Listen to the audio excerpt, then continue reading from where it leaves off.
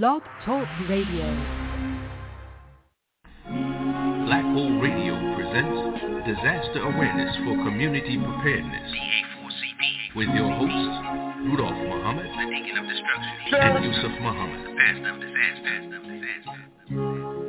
People get ready, there's a train a-coming. You don't need no baggage, you just get on board. All you need is faith to hear the Jesus humming.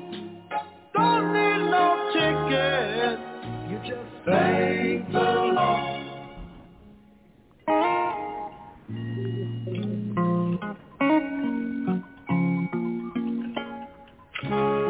So people get ready for the train to Jordan,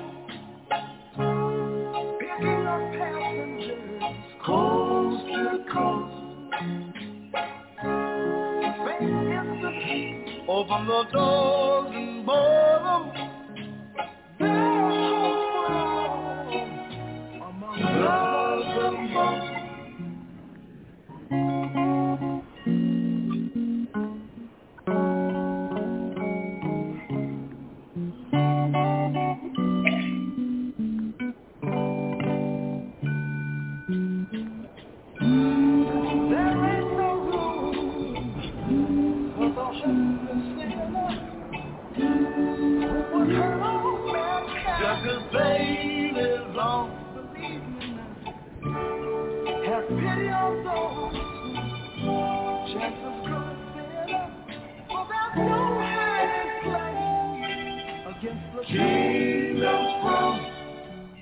So people get ready, there's a train a-coming. You don't need no baggage, you just get on board. All you need is faith to hear the Jesus humming. Don't need no ticket, you just thank the Lord.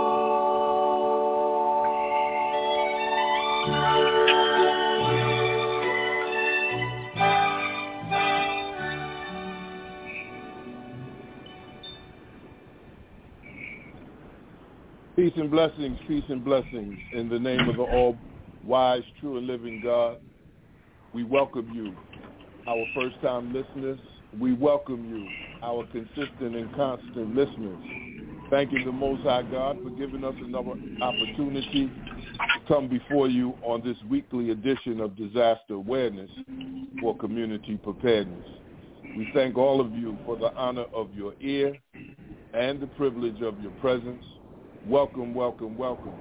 Here we are in the first week of the month of February in the year 2024. All kinds of things are happening relative to disaster awareness, relative to hopefully for community preparedness, because here we say we want you to survive, and then we say this is about community involvement, community investment, community partnership for community risk reduction. I am your co-host, Brother Yusef Muhammad, along with our dear brother, Brother Rudolph T. Muhammad. It gives us great pleasure. We're humbled and honored to come before you once again this week to offer with you the update of the landscape, if you will, as it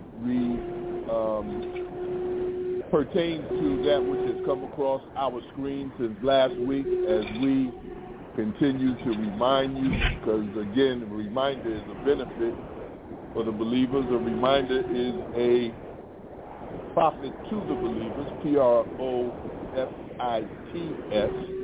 and a reminder is a mercy to the believers. We thank Almighty God Allah for his coming, his merciful intervention in the affairs of men, and raising one in the most honorable Elijah Muhammad, and leaving with us the Honorable Minister Louis Farrakhan, who has given us guidance, has given us truth and warning, not only as a torchlight for America, but a warner to the nations of the earth.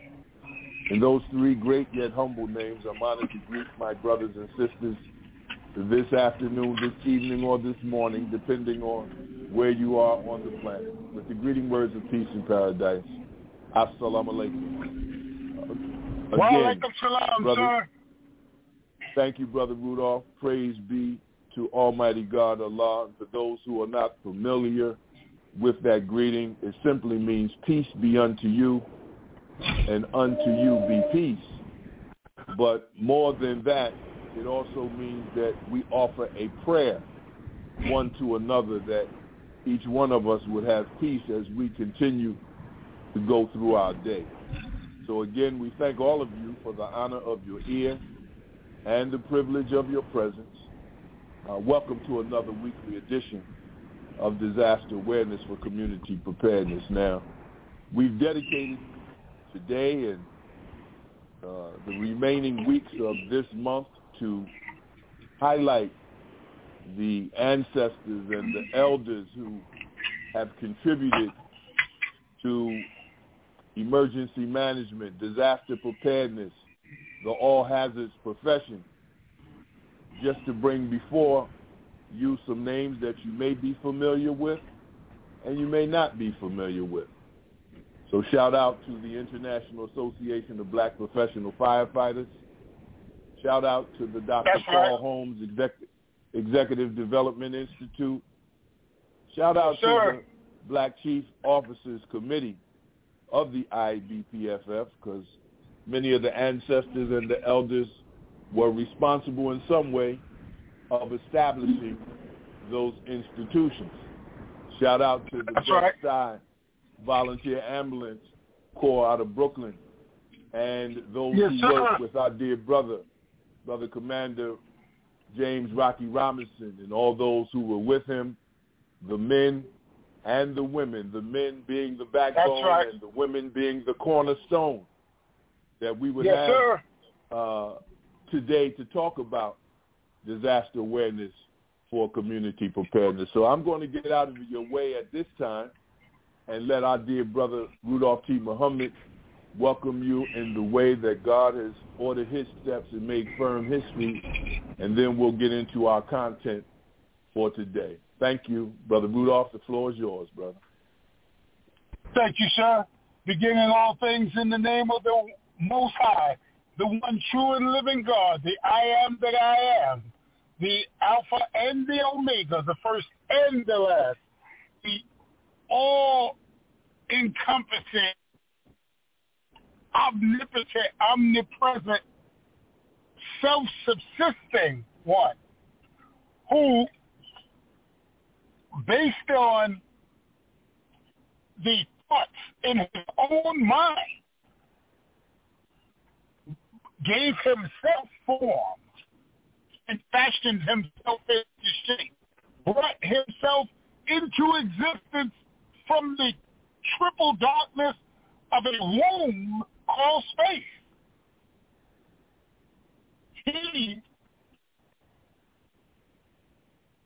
ordered and instructed.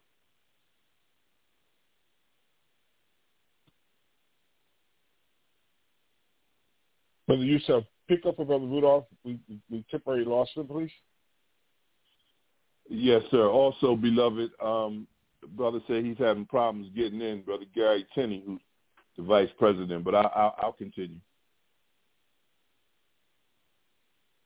Peace and blessings, brothers and sisters. Peace and blessings.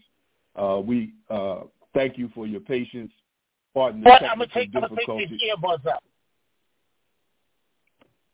And so what we say is science, technology is great. It's just not an exact science. So, Brother Rudolph, you can listen, if you're here, beloved, and you can pick up where you left off, and then we'll move forward, or as the hip-hop heads would say, proceed to give you what you need. Brother Rudolph?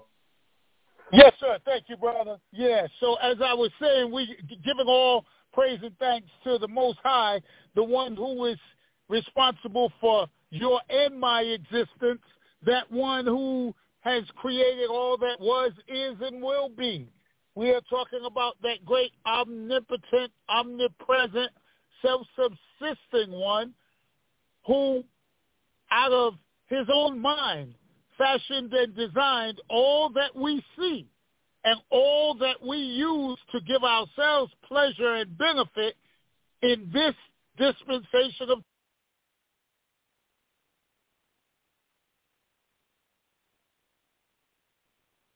Yeah, our dear brother is having some technical difficulties, but many of you know that we don't open up without giving honor to the Most High God, the source of our supply. So that's certainly a part of our welcoming each and every week, because we can't talk about disaster awareness for community preparedness unless we tap into the source greater than ourselves.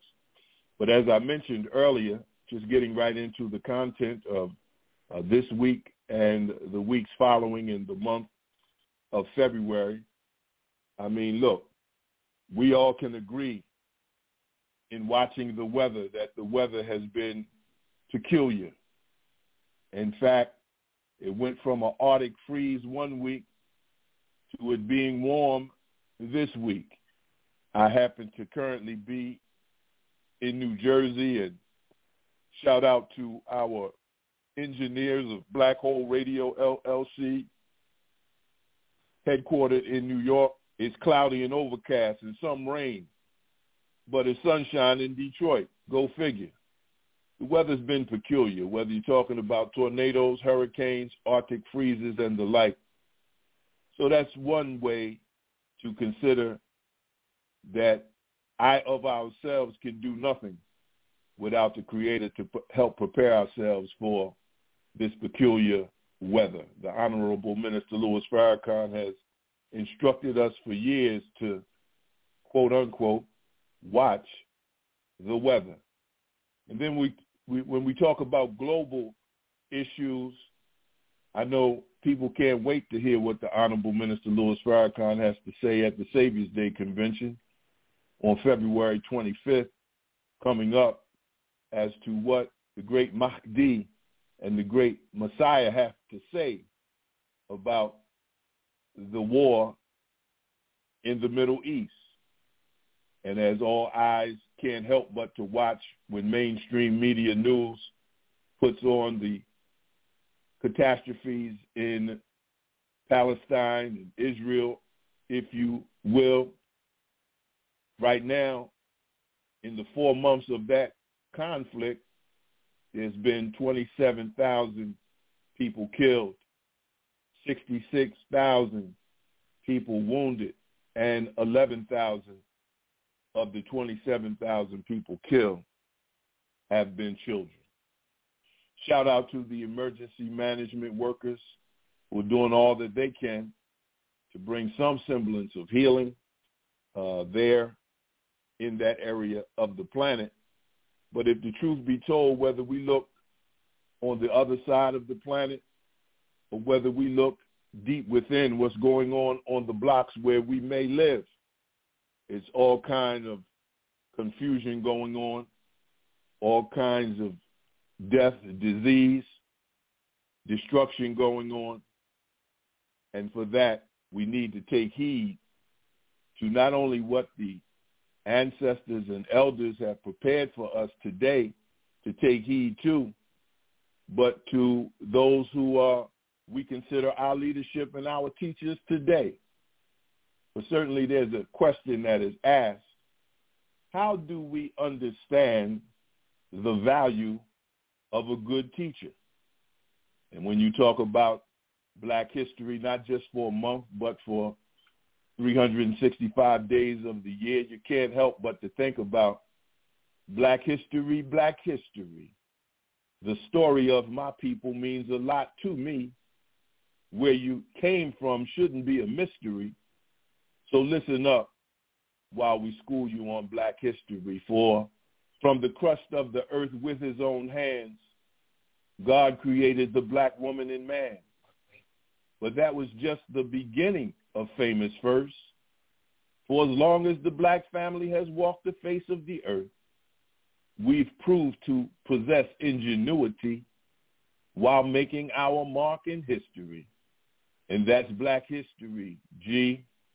The story of my people means a lot to me. Where you came from shouldn't be a mystery. So listen up while we share with you some Black history as it results to the people who have come before us, on whose shoulders we stand and on whose wings we fly. I think it was the hip-hop artist Rakim who said, if you can't seem to solve the mystery, the answer revolves around your history. So carefully, I dropped this degree scientifically and realistically. And we all know, brothers, that even though we might highlight an individual, man or woman, nobody's able to accomplish anything on their own by themselves. We all need a great team around us, but as I mentioned, the International Association of Black Professional Firefighters, allow me to share with you some history of a man by the name of David James Floyd, who was the founding president of the IBPFF, the International Association of Black Professional Firefighters. Well, he was elected by those who came together in 1970, selected our dear brother, elected him, and he served until 1980, a decade, 10 years. Dave also served as the president of his local organization, the Vulcan Society Incorporated of New York City during 1972, and again from 1982 to 1986. Thus, the aspirations and frustrations of black firefighters were not new to him. In 1971, under his leadership, the Vulcan Society Incorporated filed a lawsuit against the New York City Fire Department's entrance exam and won. Praise be to Allah for his ability to fight. His bio goes on to say he was born in New York City on October 17th, 1937, attended the public school system and had 1 year of college. He entered the New York City Fire Department in 1960. He was promoted to the rank of lieutenant in 1971 and captain in 1987. Dave's preference in the fire department was rescue work. So after gaining experience in a busy ladder company, he was transferred to Rescue Company Number 2 in 1965. Thus, Dave became the first black firefighter in the history of the New York City Fire Department to be assigned to this elite unit. In the book entitled 20,000 Alarms, which was written by Lieutenant Richard Hamilton, at the time the most decorated fireman or firefighter in New York's history, devoted a chapter to Dave Floyd, whom he worked with in Rescue Company Number 2. The chapter was entitled, quote unquote, "Black Wasn't Always Beautiful." During his tenure as president of the IBPFF, it grew from 5 founding organizations to over 40 by the time he stepped down in 1980.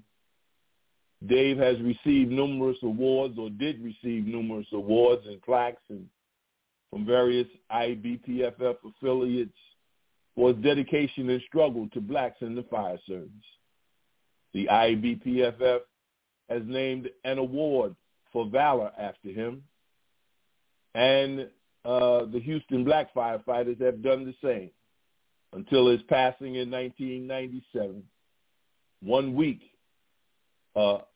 1 day a week, you could find him at Vulcan Hall teaching and preparing brothers and sisters for the next promotional exam.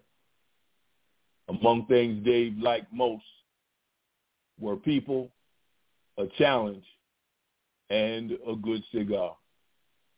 So I just wanted to highlight our dear brother David James Floyd, the first president of the International Association of Black Professional Firefighters. Feel free, brothers and sisters, to press 1 on your phone pad and come into the studio and to the queue, if you will. that we can discuss the history of maybe a black firefighter you might know in the city where you reside. And we look forward to having deliberate dialogue and constructive criticism with you as we go forward in the program. You're listening to Disaster Awareness for Community Preparedness, a show that is dedicated to you because we want you to survive. We're at 4:20 p.m. Eastern Standard Time, and Brother Rudolph, I don't know if you were able to come back, brother, but if so, the floor is yours, sir.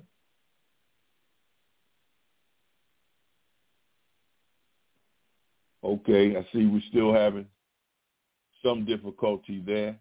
But again, brothers and sisters, it's critically important to always recognize recognize those who have come before you. As is said at the Dr. Carl Holmes Executive Development Institute as a chant, each and every year, all that I am, I owe. I live eternally in the red. All that I am, I owe. I live eternally in the red. All that I am, I owe. I live eternally in the red. So until Brother Rudolph comes back, allow me to continue, if no one else desires to come into the queue at this time, to share with you some history of blacks in the fire service and highlight some of the words of Dr. Carl Holmes and some other historians. Or in the words of the late, great historian Dr. John Henrik Clarke, quote, unquote, history is like a map. It gives you a sense of direction. It is like a compass. It assists you with navigating, just in case you misread the map. It's like a clock. It lets you know what time it is, quote, unquote, Dr. John Henrik Clarke. Beautiful. So what time is it, I offer to you, brothers and sisters, ladies and gentlemen? Do you have a professional fire service GPS, global positioning system, to help you find your destination?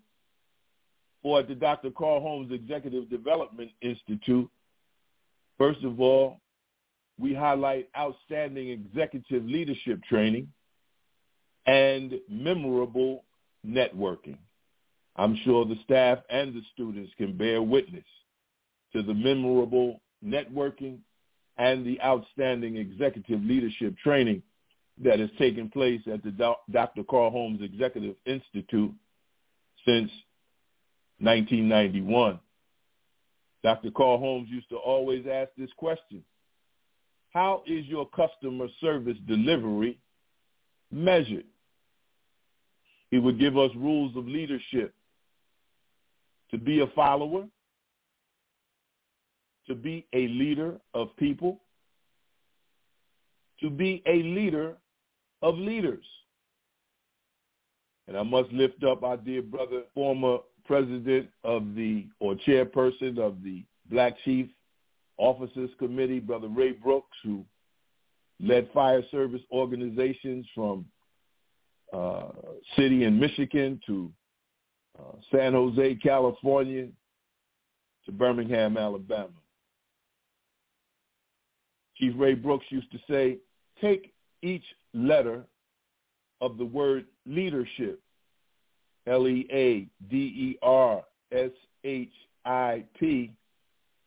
and attach a characteristic, attach an attribute, if you will, to each letter to describe your definition of leadership. For instance, L could represent listener, E, engage, A, attentive, D, decisive, E, empathy, R, research, S, studious, H, helper, I, innovator, and P, proactive. These are just some of the things you can apply to yourself in terms of rules of leadership 1, be a good follower, be a leader of people. Number 2. Number 3, be a leader of listeners. And number 4, you put the words that you think leadership should be as an acronym to the word leadership, LEADERSHIP. Now, if you're going to be a great leader, and remember that question, how do we understand the value of a good teacher? We've had great teachers, and some teachers help you to understand decision-making. I can bear witness from the blacks in the fire service who came before me. They wanted you to look back in order to move forward. The African historians would call it Sankofa, look back in order to move forward. In other words, reflection helps your projection. It's decision-making as a leader. For once you know better, you are obligated to do better and fulfill your purpose. All that I am, I owe. I live eternally in the ring. And in decision-making, be prepared for whatever circumstance confronts you. In the final analysis, you are only as good as the results you get. Isn't that something? And, of course, the significance of history is that GPS, map for direction, compass to navigate, clock to tell time. I'm with you now. I'm with you. Gotcha. Number 2, got you. Whoever that is, I'm going to bring you in. I'm going to finish this significance of history and then ask you to come on in, beloved. Number 2, the significance of history, it develops springs and motives for human action. Number 3, it gives you importance of leaving a legacy for future generations. And number 4, it's best qualified and most attractive to reward our research as we are taught by the most honorable Elijah Muhammad. So I heard a voice come in. My dear brother, welcome to another weekly edition of Disaster Awareness for Community Preparedness. Please state your name and where you're calling from. Welcome. That's right. Yes, sir. My name is Addington Stewart. Yes. Can you hear me? Peace and blessings, brother. Yes, sir. Can you hear me? Yes, brother. Yes, we hear you. Loud and clear. Okay. All righty. Of course, Addington Stewart, 10th president. In between me was our good friend, Brother Hill, as a president of the International Association of Black Professional Firefighters. And just in listening to you speak of Brother Floyd and Brother Brooks and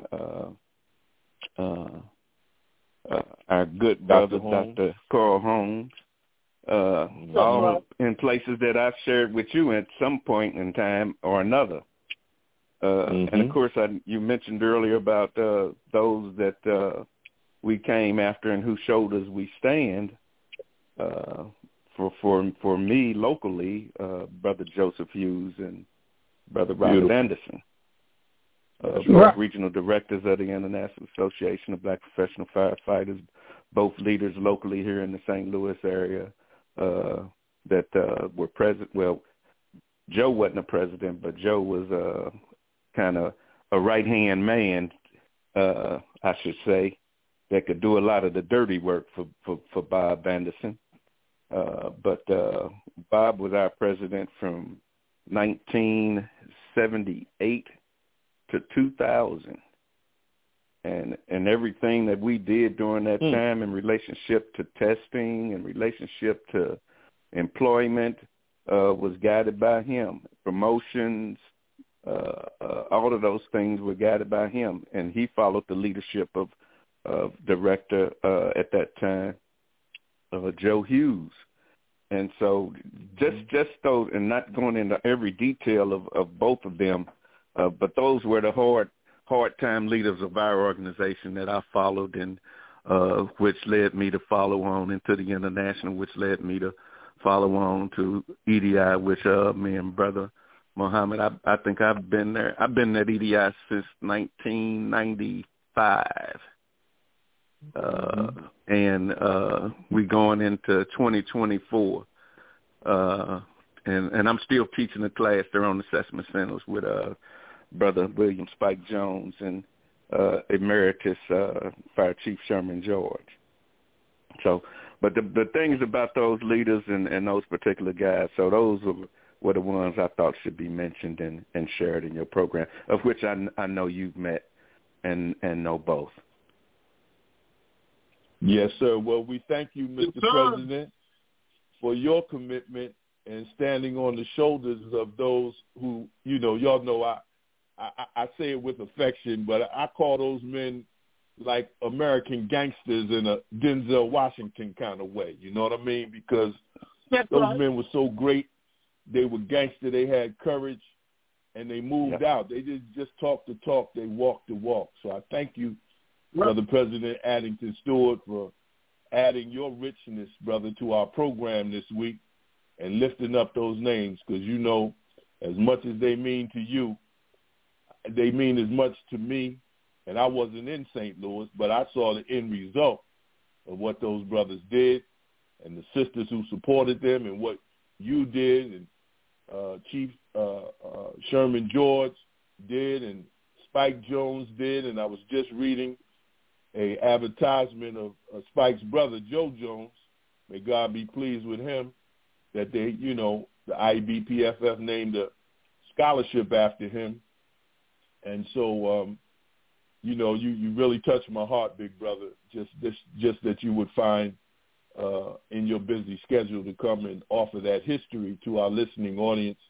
And you know what it means to me. So I pray you and your family are well. I'm going to get out the way. Brother Rudolph might have a question for you to take it further, but I love you, brother. Ain't nothing you can do about it. Brother Rudolph? I agree with the same. No, I don't have a question.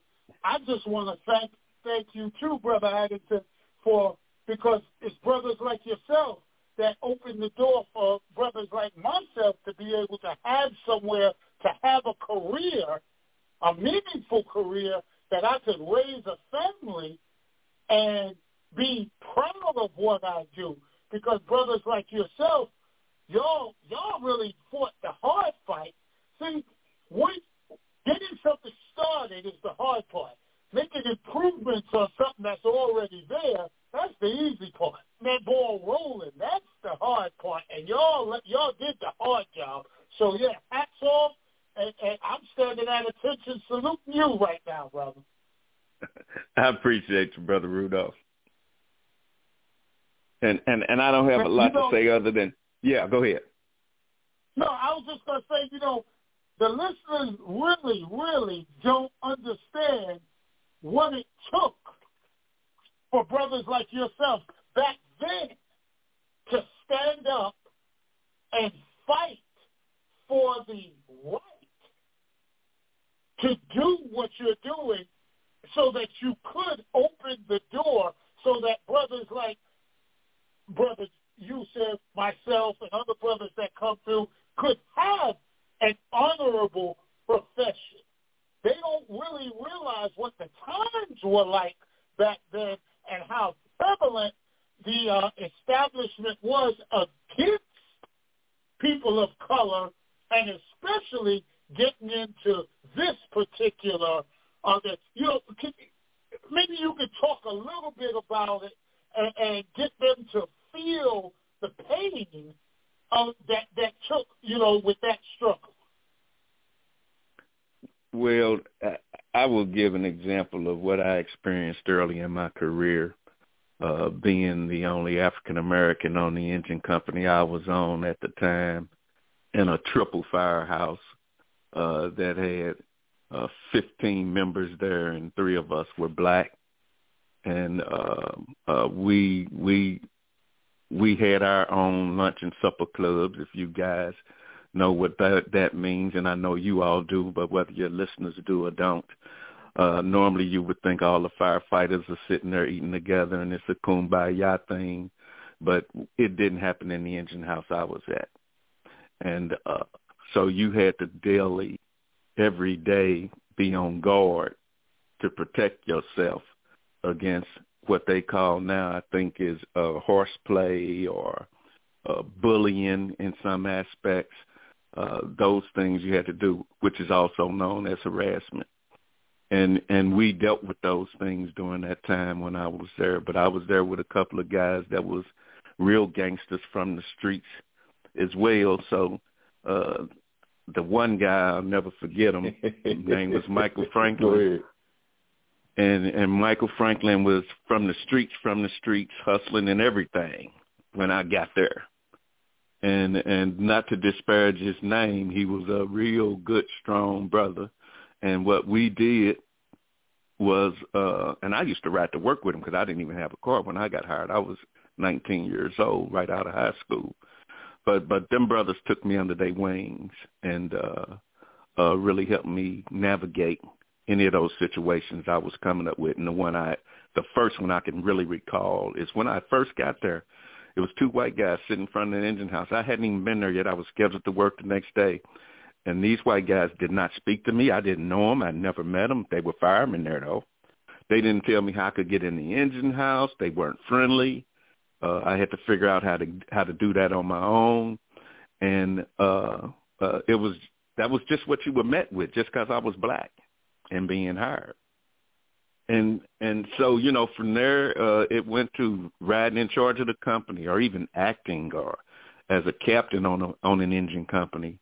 I had to deal with that. The first time they denied me the opportunity to ride, I called my rep in the district. Hey, man, they not letting me ride. Well, the first thing he said to me, either you're going to be a man or a mouse.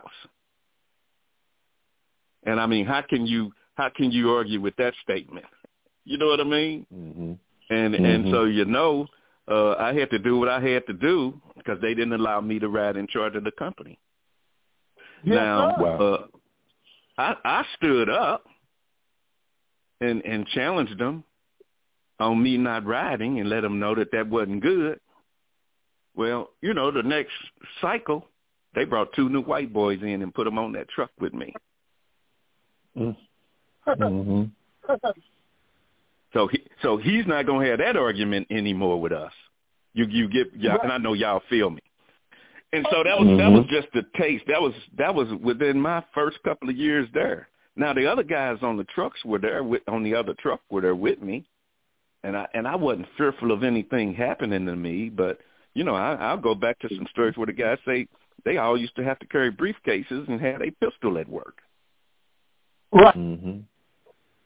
And so, I mean, we can go on, but those were some of the things. And then what's disheartening is I've heard some similar stories or worse recently.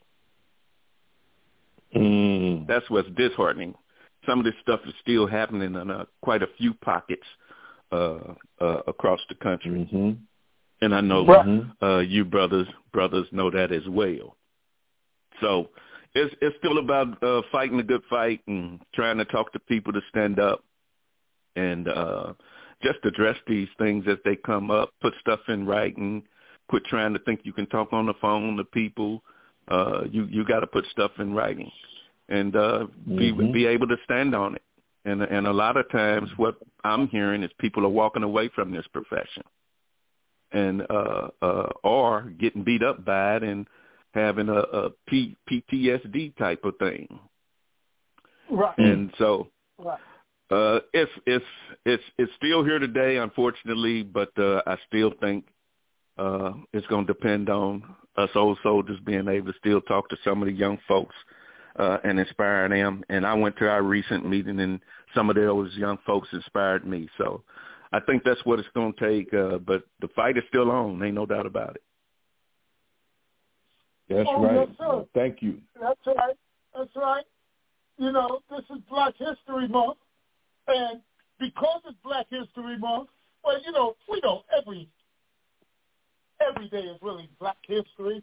And Black history is world history, so you can't separate the two. But because this is the authorized time for us to talk about, that we really going to get down and talk about it this month, no holds barred.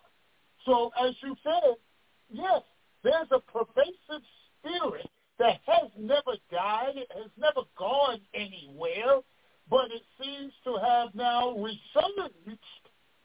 And it's almost like that's the order of the day now.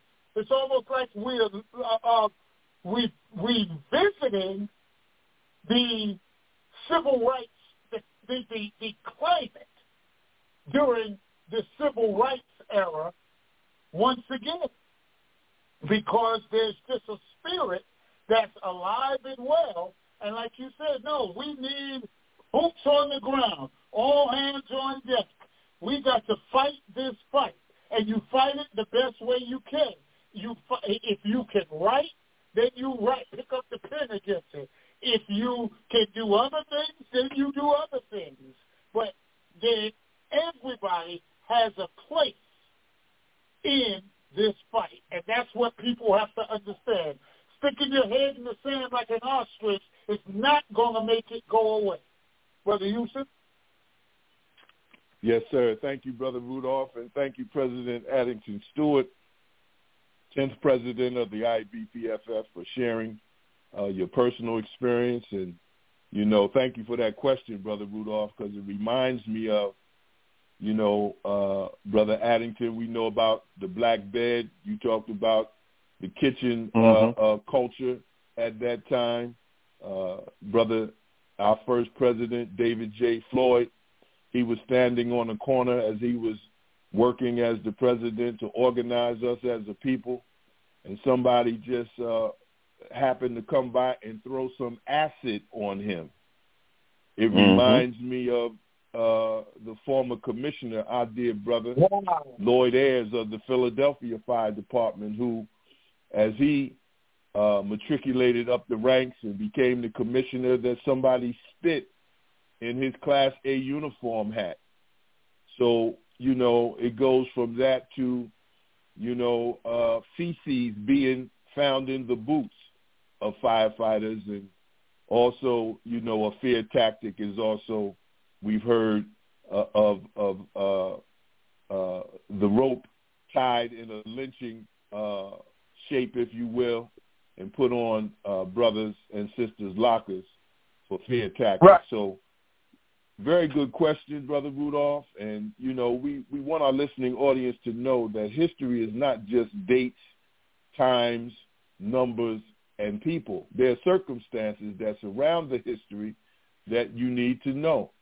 So as a leader, as a manager, as a soldier with some testicular fortitude, if you will, there's some research hints you need to consider too, because it's about inspiring the next generation, who hopefully will inspire the next generation. And so when you talk about research as a leader, you have to define the task that you're going to engage in. You have to define the information problem, identify the information needed. As Brother President Addington Stewart says, you got to document it. There's some information seeking strategies. You determine all possible sources. You select the best sources after you determine all the possible sources. So you want task definition, you want information seeking strategies, you want location and access. You want to locate the sources intellectually and physically, and you want to select, again, the best source.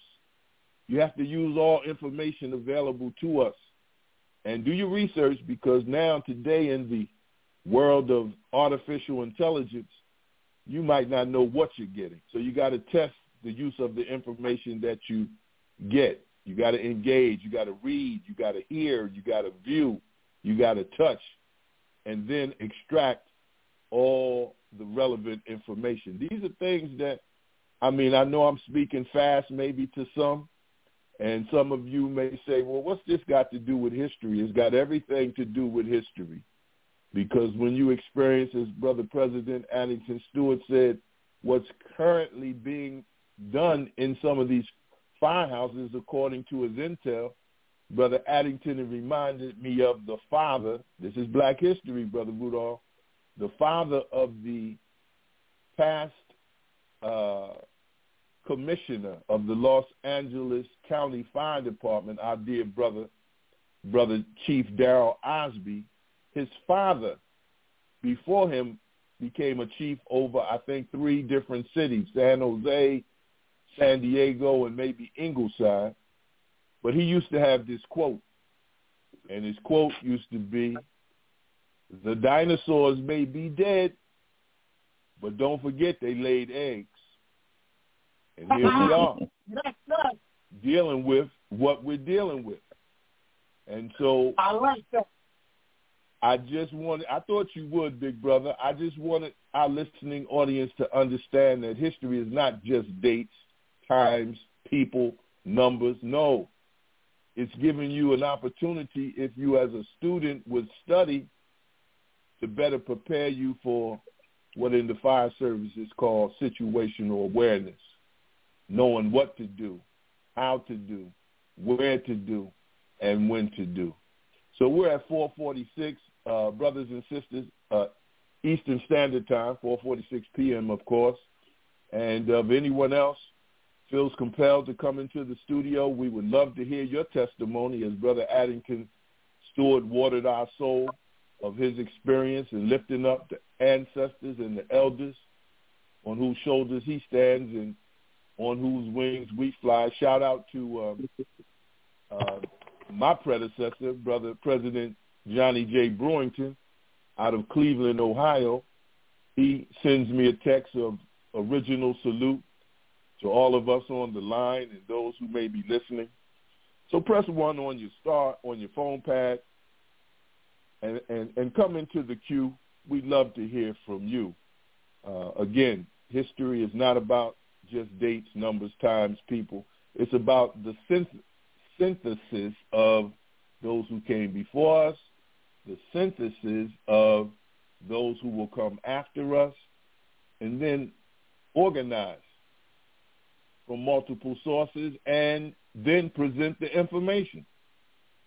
Then evaluate what you've done and or not done. Judge the product, your effectiveness. Judge the process, your efficiency. I'm going to step back and come back, if it be the will of Allah, and pass it back on to our dear brother if we don't have anyone in the studio at this time. Brother Rudolph, the floor is yours, brother. Man, brother, man. You know how you gonna how you gonna do that, Brother Yusef? Man, it's your fault, Brother Rudolph. It's your fault. Man, you lit the match. You threw it, brother Addington threw the gasoline. You lit the match. It caught, and now you gonna tell me, all right, go ahead, it's your turn. It's not left for me to do now. Man. Hey, brother Rudolph and Muhammad. Yes, sir. Could I help you with his dinosaur story? Yes, sir. Please. There's a live story, and Brother Muhammad, Brother Yusef, because both of you brothers are Muhammad, Brother Yusef. I'm sure you heard this story from Dr. Holmes. And it was when he was a driver, and the chief he was driving, his son, I think, was a captain or a member in the department, and he had Dr. Holmes rush him over to the hospital because his son was having a kid, and he said when they got there, they were in the viewing window, and he was there as well, and he said the chief said to his son, he said, "Yeah, that's going to be a ladderman." He said, "No, it's going to be a pumper man. No, we like laddermen." And those are those eggs he was talking about with them dinosaurs that they was already cultivating through their sons and son-in-laws. So that was one piece. And this was live and in living color down in Oklahoma City. Now the other one was you spoke to leadership and all of the letters in leadership.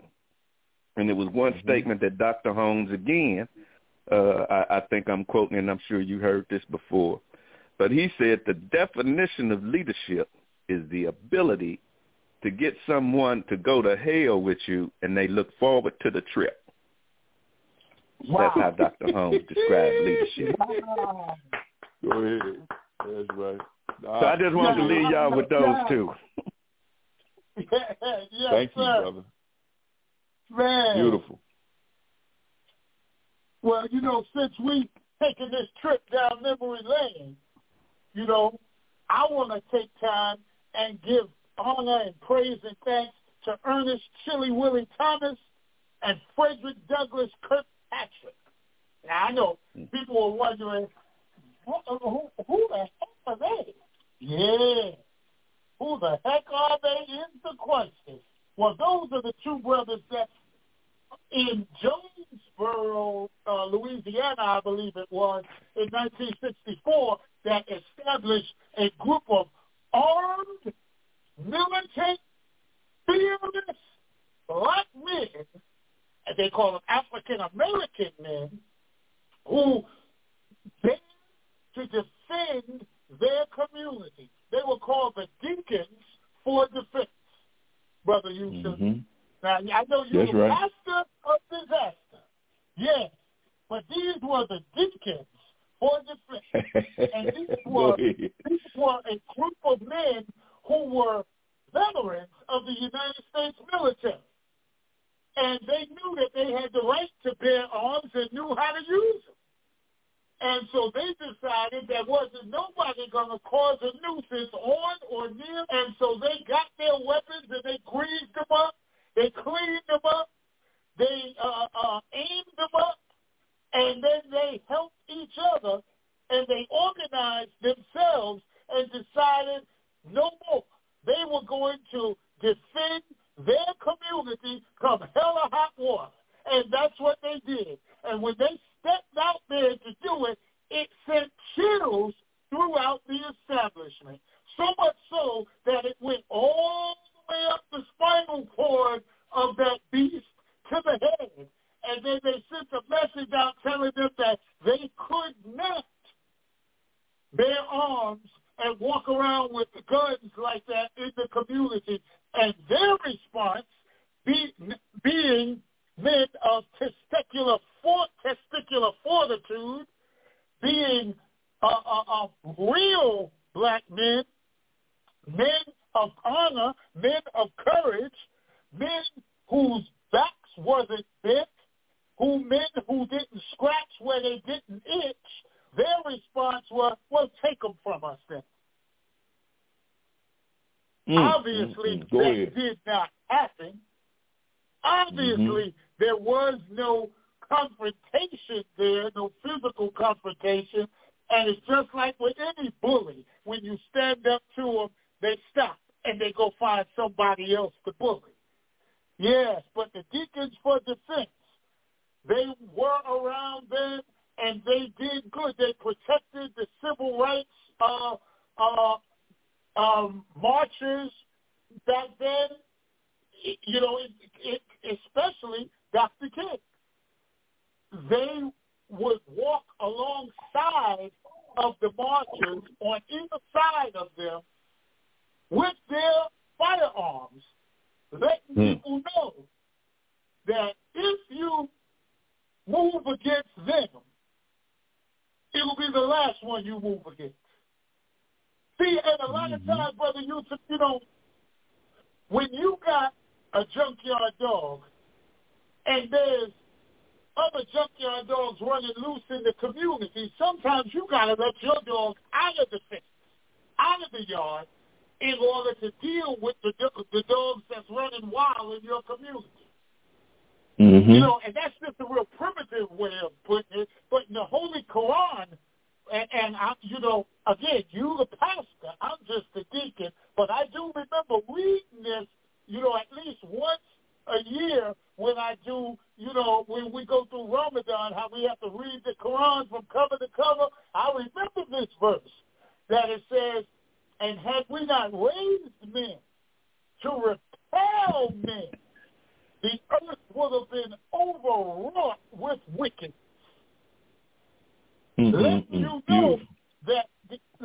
know that the God of justice, the God of right, the God of righteousness gives you, when you're born, the authority to take charge of your post. The question is, do you have the testicular fortitude, authority that your Creator gave you against the man-made enemy to your and my rise?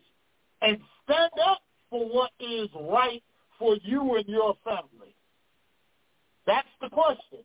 So I'm just saying here to all of the younger people that are listening, listen, this generation that's out here right now, this is the best generation that has ever been created from us.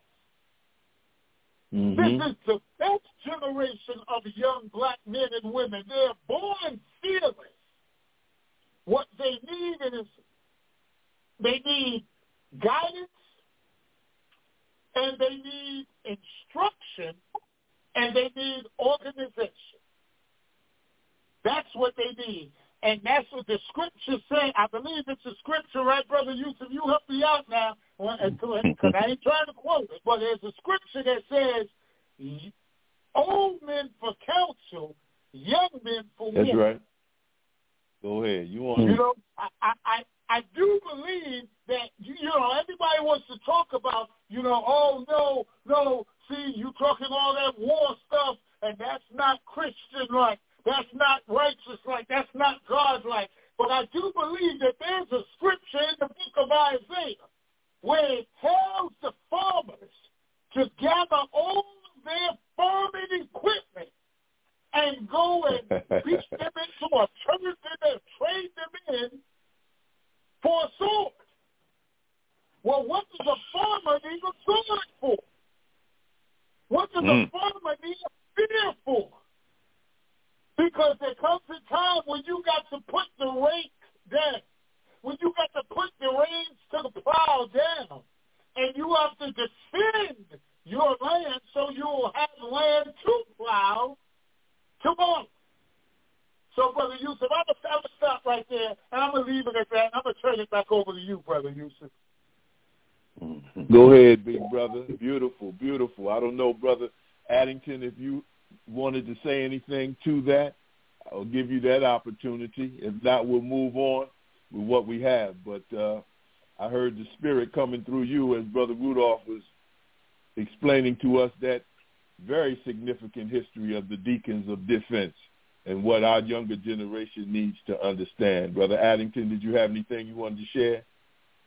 No, it sounded like everything he was saying after you spoke the first time. What else can you say, and how do you follow that? And I had that trouble following you in different venues.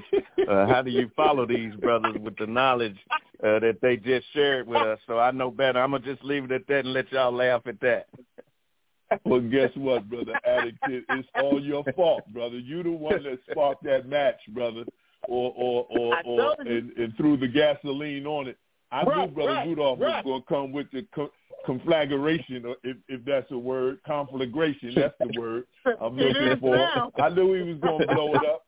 You know what I mean? Then he tried to put pressure on me about talking about scripture, disaster preparedness. Just let me recite Bob Nestor Marley. Get up, stand up. I think we just had a Blevy.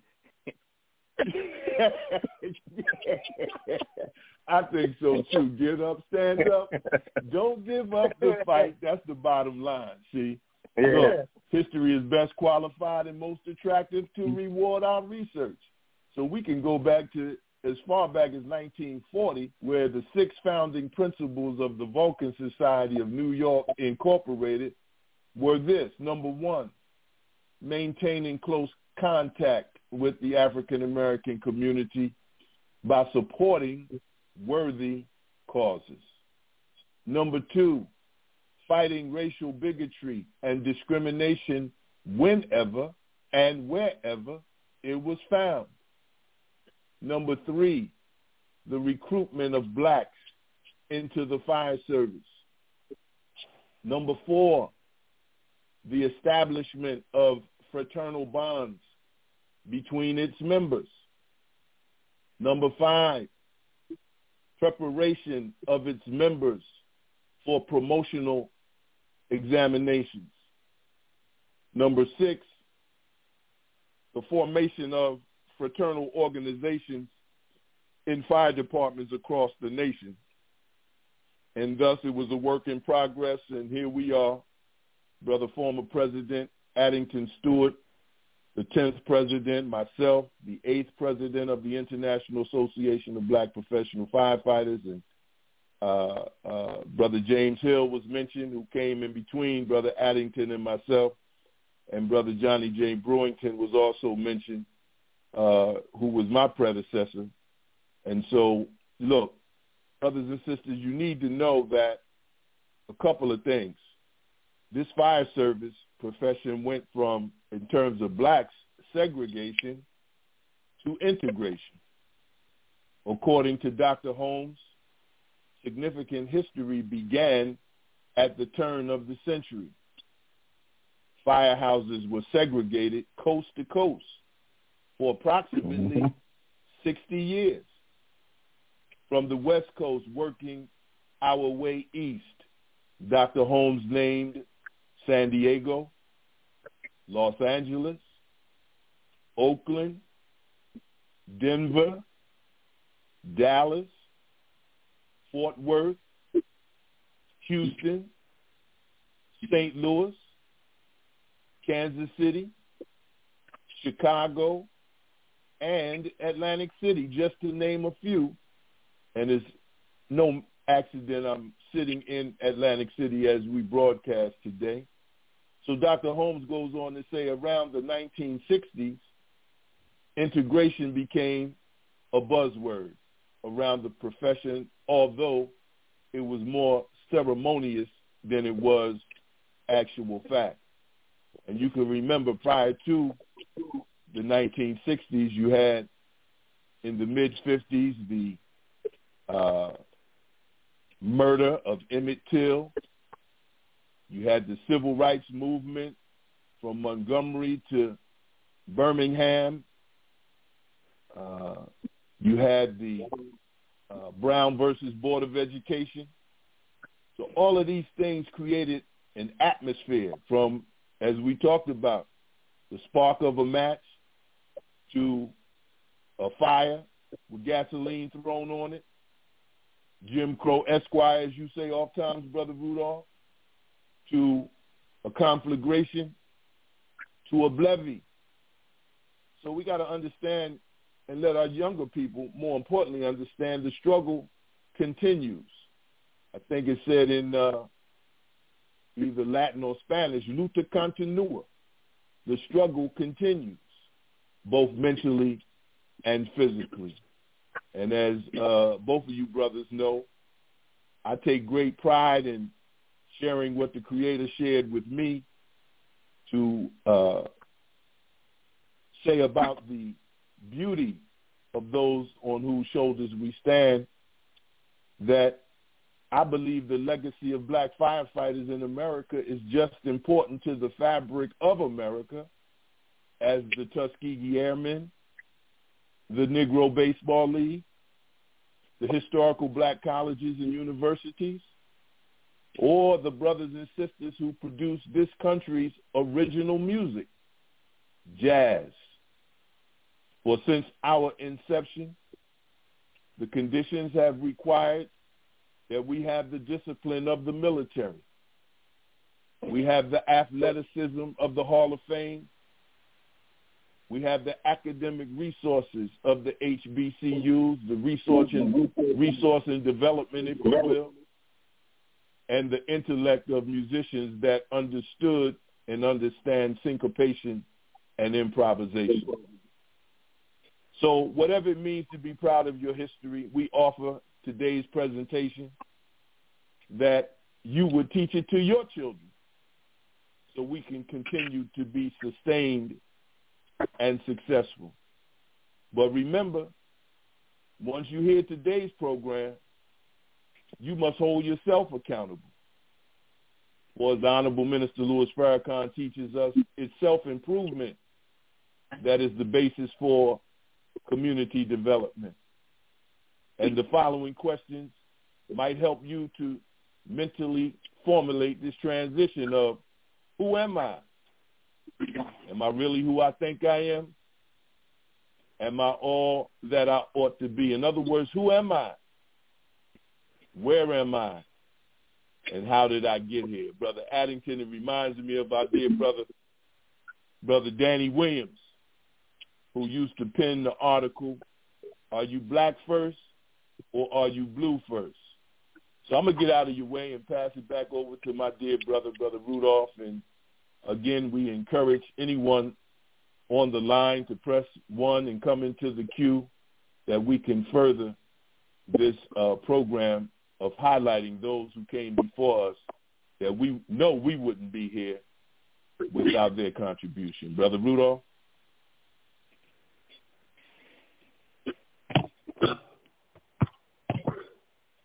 Yes, sir, Brother Yusef. What I'm going to say is those 6 points that you spoke about, marching orders, so to speak, aim, purpose. I want to take this opportunity to give a shout out to and Paul Washington and John Coombs of the New York City Fire Department, also the New York City Vulcan Society, who did just that. They saw an injustice going on, and they rallied around and supported us at the Bed-Stuy Volunteer Ambulance Corps when we were in our infancy trying to right some of the wrongs of the medical community and dealing with the medical apartheid in New York City. Of course, was going on back then, but it's still going on now. No doubt. But those two brothers lent their time, their expertise, their spirit, and the membership of their organization to help us out in doing the things that we were doing in New York City. So again, Paul Washington and his staff, and of course John Coombs and his staff, and of course, our sister is there heading it up now, and I want to give a shout out to her too, Sister Regina. Regina Wilson. Yes, sir. And her staff, because they are on the front lines and they are holding it down. They're fighting the good fight every day to ensure that not just the members of their organization, but that those that look like them and those that are being oppressed voice are placed to be heard and have support when they decide to stand up and fight for themselves. So I just wanted to throw that out there. Now, also... No, that's beautiful. Oh, I have to, brother. I have to. Because, again, that's family. That is family, and that's what we are. We are truly a family. And, others may not understand it or may come and try and use divisive tactics, but that small-time stuff ain't going to work now because we know who we are. And we have shared experiences that bond us like crazy glue. So there is no pulling us apart. So, the Preparedness Volunteer Ambulance Corps, of course, I have to thank because my father started that organization and that gave me the platform to learn this profession that I'm in from the ground up in a way that I never would have learned it depending on the establishment the way it is right now. It gave me the opportunity, not just me, but me and those who were there. It gave us the opportunity, one, to help our neighbors in our community. It gave us the opportunity to learn our job from the ground up and to get master's degree in EMS and emergency services through hands-on, on-the-job training from a master himself. And how can we prove that James Rocky Robinson was a master? Because that's what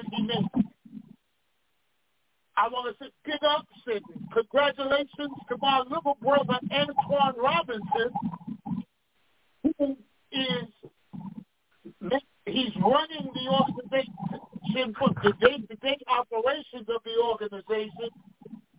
He's also a paramedic for the New York City Fire Department, Bureau of EMS, and has recently gotten his CIC, his Course Instructor Coordinator certificate, meaning that he can now legally teach the EMT course to anyone that wants to learn to become an EMT. So he's continuing the fight that myself and my father and his father started over 30 years ago.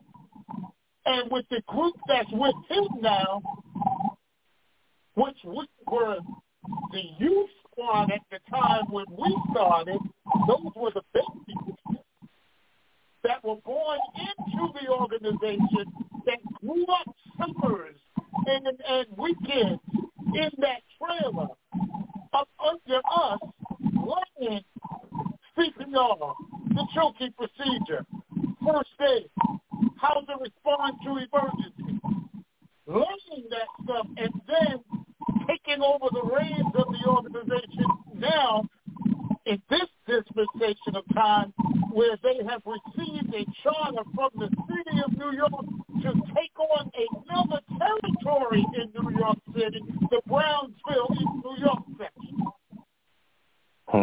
So again, I just want to congratulate them for a job well done and let them know that we see what they're doing and we want them to continue and we want them to train the next generation to be able to take over when their time comes, when they need to pass the baton. And to youth all over, in general, again, this is true work. You know, they're always talking about, the youth are the future. Well, you know, what was that James Brown that had that song, Talking Loud Ain't Saying Nothing? Well, that's what it really is when you really look at it, because if the youth are the future, then why would you put such obstacles in front of your future? You have the youth going to school right now and coming out of school $250,000 in debt before they even get their first paycheck. But that's your future. You have the youth that you're, corrupting every chance you get. You're legalizing marijuana, but you're also filling it with over 500 different chemicals that you already knew because your scientists have already done the work. That one time that they're smoking, that one of those chemicals is going to lock on to one of the cells in their brain and it's going to affect them for the rest of their life. You already knew that. This is a plan of genocide for our youth. You have malt liquor and tobacco, menthol cigarettes, and every drug you can name in our community. On every block, you have it, and you know it there by design. And you're still working. You know, Brother Yusef, remember movie 3, The Hard Way? Yes, sir. Remember the plot of the movie was that some scientist was going to put something into the reservoir, into the water structure that would only affect black people. And Fred Williamson and Jim Kelly and Jim Brown had to band together to try and stop it. Well, that was Hollywood, but it's happening in real life. That's right. In real life, this is going on. They are polluting the water supply to where it only affects a specific DNA. That's how sinister these people are. So, again, this is Black History Month, and we're not point on a down note. We just stating the facts the way they are. But we're not even worried about it because we know that we are backed by Almighty God Himself. We know that we are protected by God and all of His machinations of the universe. It's not our fight, but we do have to choose to sin. Because if you don't choose a side, you're going to be chosen for a side. So let us stand up and take our rightful place and fight for the right to live, fight for the right for our children and our families to live, and fight for the right to protect what we call ours. Brother Yusef, I'm going to turn it back over to you. Yes, sir, Brother Rudolph. Thank you, brother, for putting that content into context. And thank you for lifting up the Bed-Stuy Volunteer Ambulance Corps. Thank you for lifting up Paul Washington, John Coombs, and the black women in the fire service. But certainly that's a very significant history that we should lift up when time and circumstance permits. What we'll do is maybe next week lift up the women, but very significant when you have, even today, certain women running certain fire departments and or fire service organizations. Shout out to our dear sister Toni Washington, who's over Decatur County, DeKalb County, I believe it is, at this time, who I think is the longest sitting chief, woman chief, black woman chief in America at this time. But so many come to mind. I don't want to start because I won't do it justice, won't do them justice. But next week, I'll definitely shout out black women in the fire service and their contribution today. Brothers and sisters, we're at 5:18 p.m. Eastern Standard Time. Feel free to come into the studio. I understand that some people are trying to get in that are having difficulty. So forgive us for the technical difficulty. You know, Black Hole Radio, not necessarily Black Hole Radio, but Blog Talk Radio has been having difficulty in these last few weeks with the technology. So we look forward to correcting that ASAP as soon as possible so we can get our listening audience in that you might add on and enrich our program with both your questions, your comments, your constructive criticism.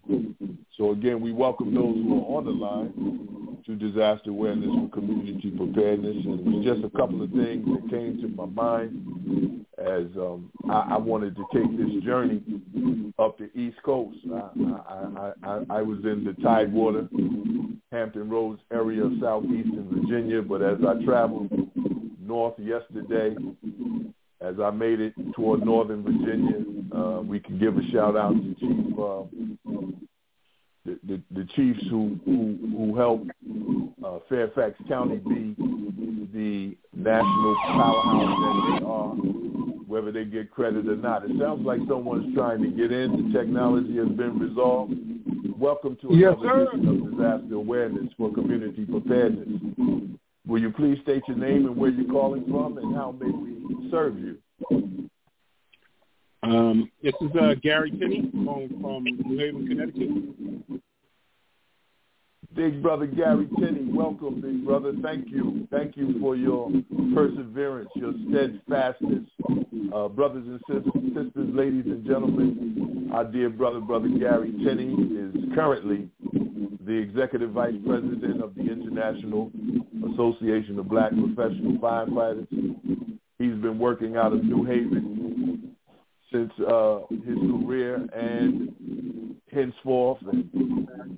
New Haven currently has a black fire chief, our dear brother John Austin, who's also an instructor at the Dr. Carl Holmes Executive Development Institute. So welcome, brother, Executive Vice President Gary Tinney. Add to the conversation however you will, sir. Thank you for calling in. Just again, I wanted to thank you for inviting me. started, I had, I'm not that tech savvy, so I tried every way to get into it, but I finally got through, and I thank you for that. So again, I serve as the Executive Vice President of the International Association of Professional Black Professional Firefighters, and your brother Muhammad. I've learned so much from you and your teachings, and so many other of our elders who've done so much for us. That being said, I just want to give, since we're talking about Black History Month, I'd like to give a shout out to some of our founders locally. Our first national president, New Haven, Connecticut, was our chapter of the New Haven Firebird Society was Donald Wilson. We lost recently. We thank you for his service. Then our second president was Mr. George Sweeney, who was very active in the organization and filed a lawsuit that ended up not only setting a precedent locally but nationally as far as hiring in the fire service. He had the opportunity to accept the funds, but instead he asked them to hire black and brown folks until they reached number 75 in the department, which was a major milestone, especially in the city of New Haven, and the start of employing black and brown folks throughout our city. And there's so many others. Unfortunately, we've lost a lot of our presidents.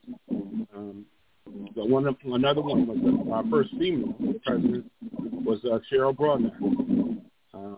So again, the struggle still continues, and currently throughout departments throughout the country, we're in a worse situation we are in now than we were 40 years ago as far as African American representation throughout the departments. So again, I just want to thank you, President Muhammad, and our past presidents and all our members who continue to fight and engage in the battles throughout the communities and beyond, and make a difference in the lives of others, and setting those foundations for masses of people. I apologize. Yes, sir. That's my dog. When he sees that I'm on the phone, he'll grab something to make a lot of noise. Well, the dog like wants to be a part of it too. Yeah. It's all good. It's all good. Well, Brother Gary, thank you for calling in, brother, and lifting up your first president and Brother George Sweeney and Sister Cheryl Broadnax. And, we have members, IBPF members on the line, some behind the scenes, some in the studio. So I must convey original salute once again from our seventh president, Brother Johnny J. Brewington. He said, please make sure I give you the greetings and a salute to you, big brother, for coming on and all the things that you've been blessed to do, as well as you, Brother Rudolph. He says original salute to you for all that you've done, brother, and all that you're doing by God's grace and mercy. So, Brother Rudolph, you have a question for Brother Tenney or Brother Addington, if you're still with us? You have a question for our dear brother before he gets off and feeds his dog? I got to do the same thing. No, I don't have any questions. I just want to say thank you, brother, for picking up the mantle, picking up the baton, and running your leg of the relay. Well, again, I stand on the shoulders of the kings and queens, and since you have a bunch of them in the room now, they know I appreciate them, and I was able to survive the fire service. I retired 5 years ago, but I was able to survive the fire service because of them, because of the International Association of Black Professional Firefighters and leaders that you have in this room. And one more thing I would like to mention, too, which is a milestone, is, we have, I think, across the country right now, I think we're around 7% of African Americans in the fire service. And back in the 70s, we were around 14%, I believe. So the struggle is real, and we got to continue to fight the good fight and honor our elders, folks who have taken us and put us in a position to raise our families and educate our families and live. So, again, thank you, and I thank everybody on the line with us, too. Thank you, good brother. May God continue to bless you and your family. and thank them, your family, for their sacrifice, brother. Thank you, Brother Guy, the Executive Vice President of IBPFF. Brother Addington, did you have something you wanted to share? No, I would just say before I cut away is that I appreciate what you two good brothers are continuing to do. Young longevity in this blog talk radio is unprecedented, in my opinion, and that continue to do what you do. I mean, y'all the gangsters of the blog talk. Well, yes, sir. Well, we thank you. Oh, brother. President Addington Stewart, thank you, brother, for blessing us with your presence, brother. Yes, and again, sir.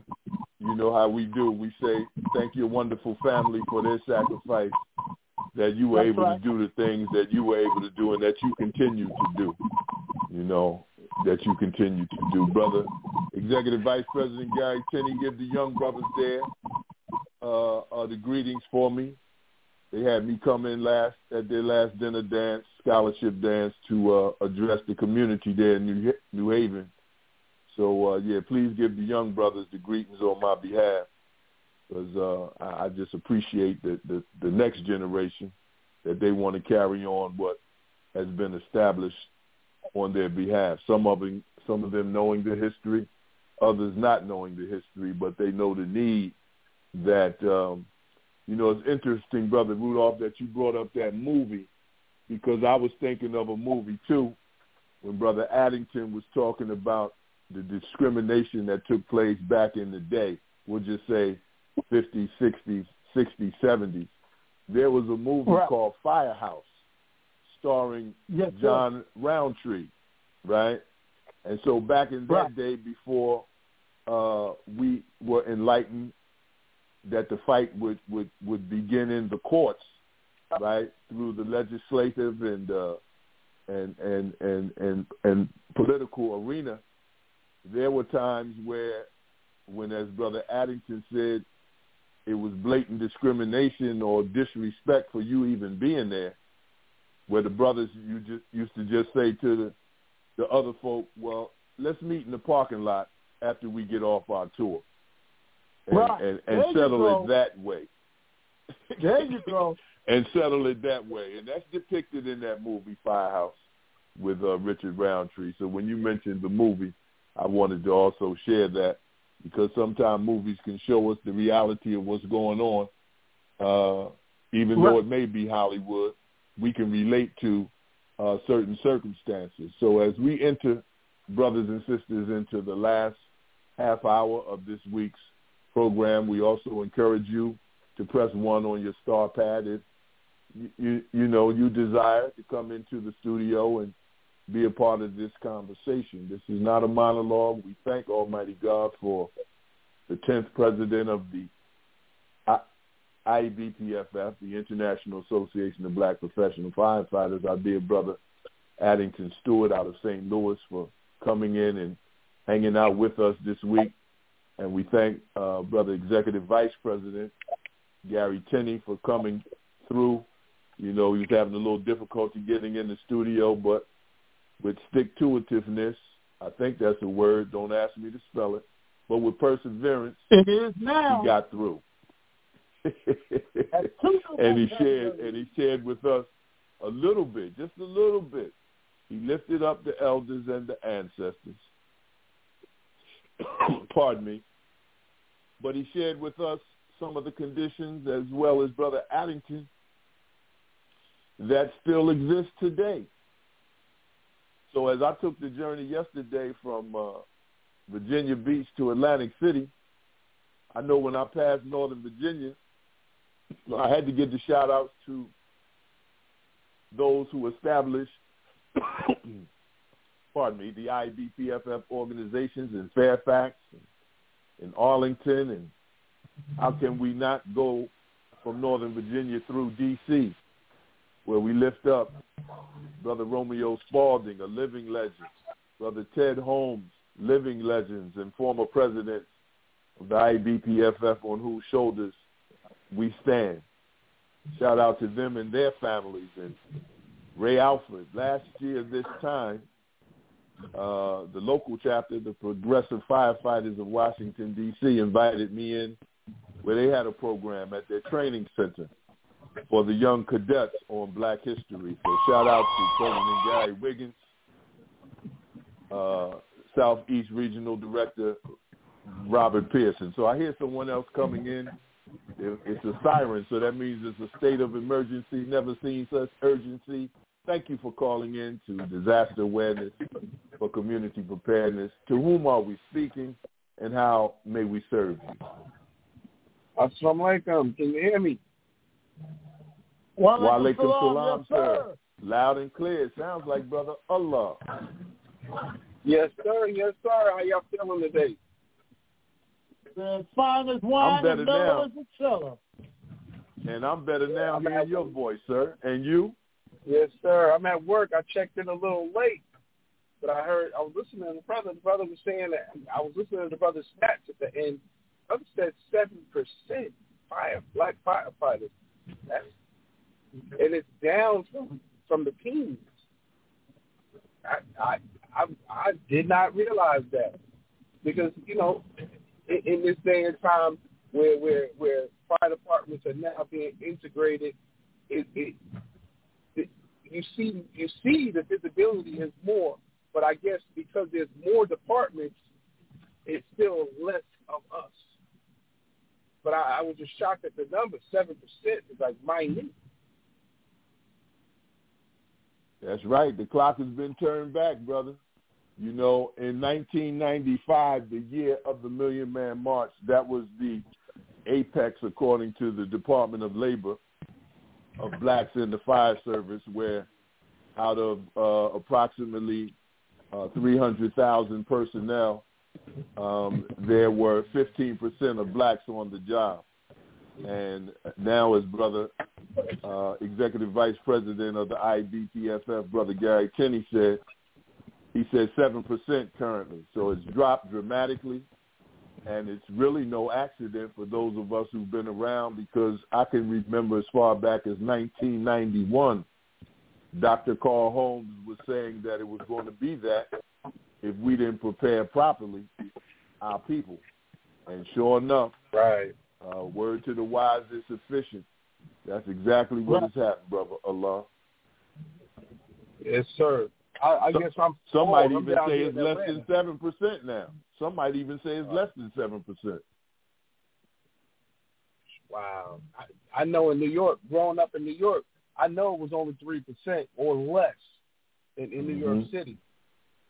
But I'm told here in Atlanta right now, because the majority of firefighters are black, and majority of communities are black communities in the major majority of Atlanta. So most of the firefighters that you see will be black.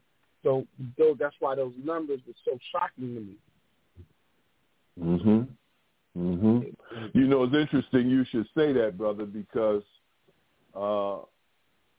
September 11th, 2001, when the World Trade Center went down, at that time, the presidents of the Vulcan Society, Brother Rudolph, Brother Paul Washington, and then Brother John Coombs, they were actually engaged in a lawsuit at that time.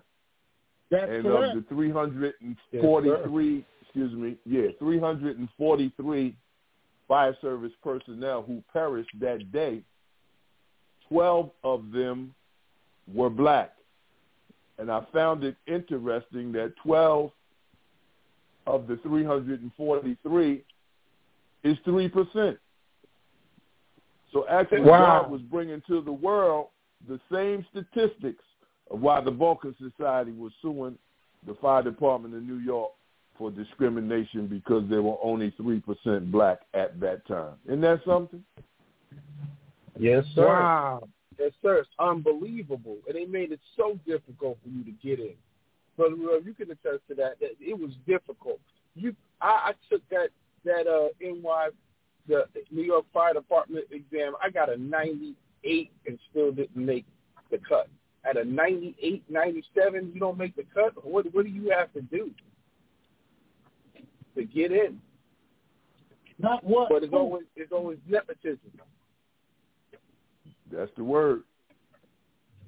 So it's nepotism. They want their sons and uncles and cousins, and it's a good old job until. But when you see us getting in, that's when you know that it's not so much of a good old job anymore. When we start dominating, they start flipping the table on us.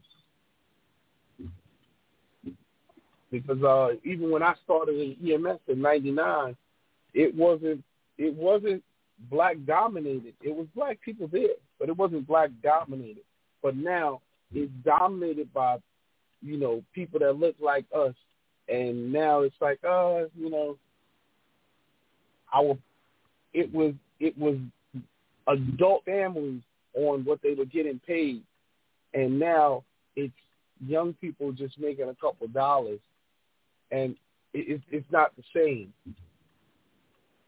The cost of living has gone up greatly, but the amount that EMTs and firefighters are getting paid in some areas is so small.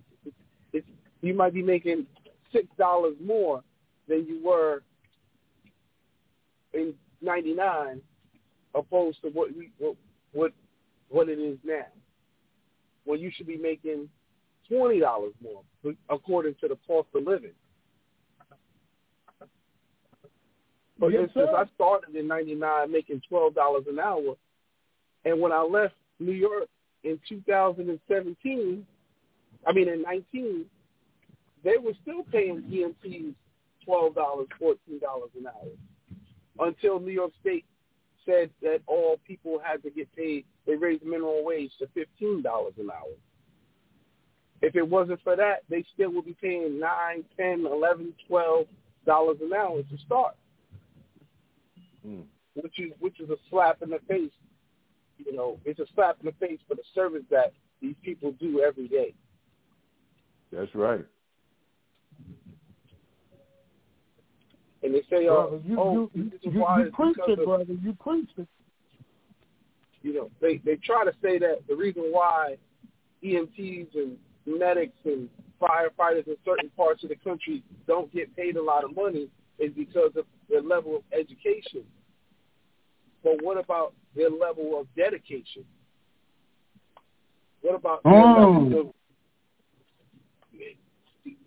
You forget that these are the people that run in when everybody's running out. Is that not worth something? When things go bump in the night for you and your family and anybody else, is that not worth something? Because these are the people that show up at your bedside and pick you up and take you where you need to be. Is that not worth something? I don't understand how, because I went to school and I may not even have gotten good grades, but I passed and got a nursing license, is more important than, I was in 9/11 and I survived and didn't die, and I don't have cancer, and I don't have any other underlying diseases, or and I survived COVID, and I also survived different other tragedies that happened during the years. This disaster, that disaster, this flood, this hurricane, tornado. All over the country, you have first responders surviving this. Shootings, mass shootings, stabbings. We're on the front lines for everything, first responders. And they still say, well, because of your education level, we can't give you the benefit of some money. They give you pennies on the dollar. Oh, we're going to give you a 3% raise. What does that do? Inflation went up 11%. What did that do for me? I still have to drive a car. I still have to live somewhere. What does that do for me? My dedication is worth something. And I'm not speaking just for self. I'm speaking in general, but all the first responders. Our dedication is worth something. And I just feel like, it needs to be said and recognized. For those who don't know, a lot of the people on here, they know. For those who don't know, I'm just putting that gem out there and that thought out there for them to be able to say, you know what, they really do this. and they do this thoughtlessly. They do this effortlessly. They do this with pride, and they do this with grace. They do this they just do it. And we just do it every day. We do it. Right now, I'm on the ambulance talking to you, driving through traffic. We just do it. I don't have a problem doing it again and again and again. It's not it's not about the money, but sometimes it is about the money, because when we can't pay a bill and we can't fix our car, or we can't feed our children or provide, some of the things that we may need in our lives, it does hurt. It stings to know that, I'm a hero every day, but I go home to my shack. I'm a hero every day, and I get in my putt-putt. But we don't make that problem everyone else's problem. We get in that putt-putt, and we do it again the next day. But I'm going to leave you with that, and I just want everybody in the audience to understand that it's dedication should be a prerequisite for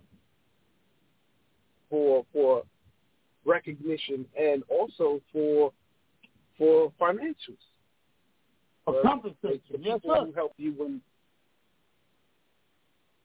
just to understand and put the jewel out there. You're right. You're 1,000% right. It's a shame that the people who you look to when you call 911, you forget about after they come. They only include it when you need them, like you said, when things go bump in the night. Yeah.